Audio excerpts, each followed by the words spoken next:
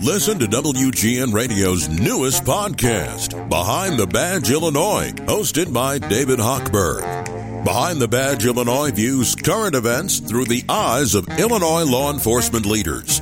Tune in. Visit WGNRadio.com/Behind the Badge. 720 WGN.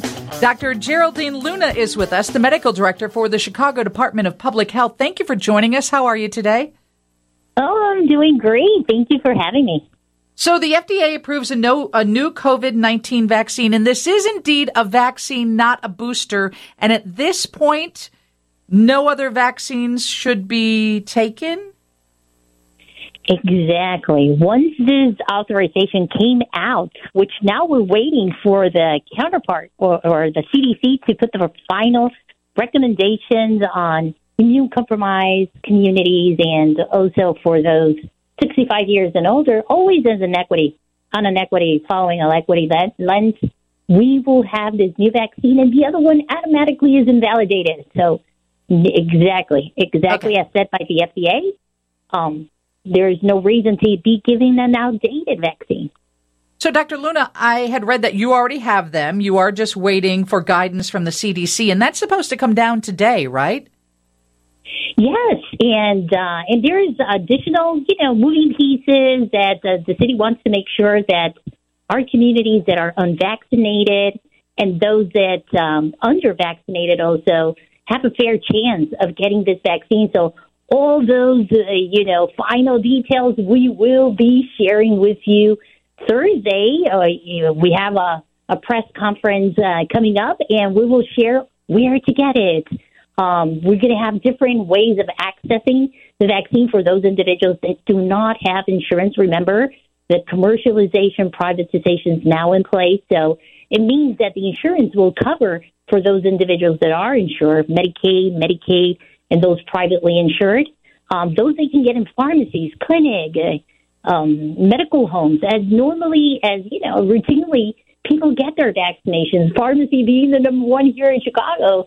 We already have that information. But for those individuals that do not have insurance or are underinsured, and we're talking about frail communities, undocumented, regardless of your migrant status, we do have the vaccine for you, and we'll let you know how to get it. So that information is coming on Thursday. And how do you manage the 13,000 or maybe more migrants who are new to Chicago? Number one, explaining the vaccine, convincing them to take the vaccine, and getting it distributed to them. Exactly. Those individuals are much included. They are part of our vaccine strategy for the rollout to make sure that no one is left behind. So we have our mobile unit, which will be deployed. We're talking about our care van. We're talking about mass vaccination in colleges, and we're talking about hyper locally because we know that works. That was already proved during the COVID pandemic, and now we're living with COVID. So now we're talking about endemic. So these are part of the strategies that we have on an equity lens, as we mentioned. And for those individuals, that to communicate with individuals, you have to have the right language and cultural. It has to be culturally concordant. So those are part of the strategies. We're planning on meeting individuals where they need to be met at, and that includes the right messengers, trusted ones, culturally competent, talking the right language, speaking to individuals in the right language. Because they're going to be hesitant. I mean, they've experienced a lot of trauma. I'm sure they're at a point where they're they don't know who they should trust at this point. But of course, you want to keep the police department healthy as well. And many of them are sleeping on the floors of police departments. So I think that's probably one of your biggest undertakings in the city, isn't it? Yes, the city is facing, this humanitarian crisis has been a very, very tough one. And city agencies are working with we're working on the communicable part of making sure individuals, those diseases that need to be reported, making sure that individuals are, our healthcare providers are reporting those, making sure that individuals are getting care. Right now, part of the city's strategies to current and very expedite access to medical care is deploying our mobile units, allies, pretty much, volunteers for the most part. We have our MRCs, which are medical research corps that are going there, but there is more to be done. That is a strong feeling of the community and us as well. So a lot to be done, and vaccination can't be left behind. Yeah, this is Dr. Geraldine Luna, Medical Director for the Chicago Department of Public Health. I think it's the first time you've been on the show, and I looked up your background. It looks like basically all of your schooling, all of your time has been spent in Illinois, so you're one of our hometown girls? Yes. I was born in New York, raised in Puerto Rico, so I come from a Commonwealth. I know what poverty is. I'm a reflection of the people of the city, and very proudly so. And I'm excited to be here with you. Thank you for joining us. So what about people, if this is a new vaccine, it's not a booster, and all other vaccines will be eliminated now, do you need your card? What about people that misplaced their card? So the people that have been vaccinated, that's already been captured in our system. So that is not a necessity. We always recommend individuals to go there for your safety, for yours, and to be able, to document. But if not, please don't go back looking for it. Just get to our clinics, get vaccinated. We will provide you one of those cards, and you will be able to, have it with you as needed.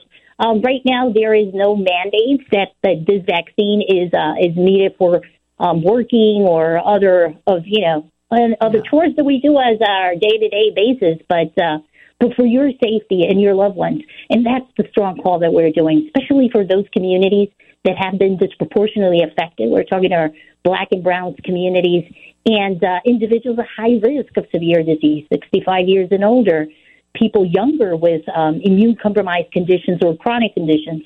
So everybody is eligible to get it. 6 months and older is all you need to have. And we're excited that we have protections out there and the strongest tool to combat COVID-19 and other vaccines for respiratory infections. So there is no need to see any more suffering, people dying or being hospitalized, dying, or ending up with long COVID for preventable diseases where we have the vaccine to prevent those. And how are you gauging the progression of the latest variant in Chicago? Are you testing wastewater?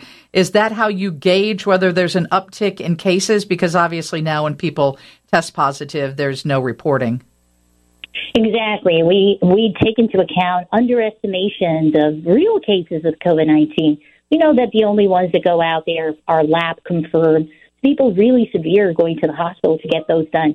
But our surveillance, wastewater surveillance is a very effective way. We're relying pretty much on that now that COVID is an endemic disease. And so that's pretty much what we're doing. Genomic nowcast is still informing jurisdictions. So that's how we keep updated. And for now, we know that the most prevalent subvariant is covered by this vaccine because there was a neutralization with the antibodies provided by the immunization process gathered by this vaccine. All right. Thank you so much for joining us. We look forward to talking with you again. Yes, please invite me. I love this. And connecting with people is what we do. Dr. Geraldine Luna, Medical Director for the Chicago Department of Public Health. Steve's News is next on 720 WGN. Lisa Dent, WGN.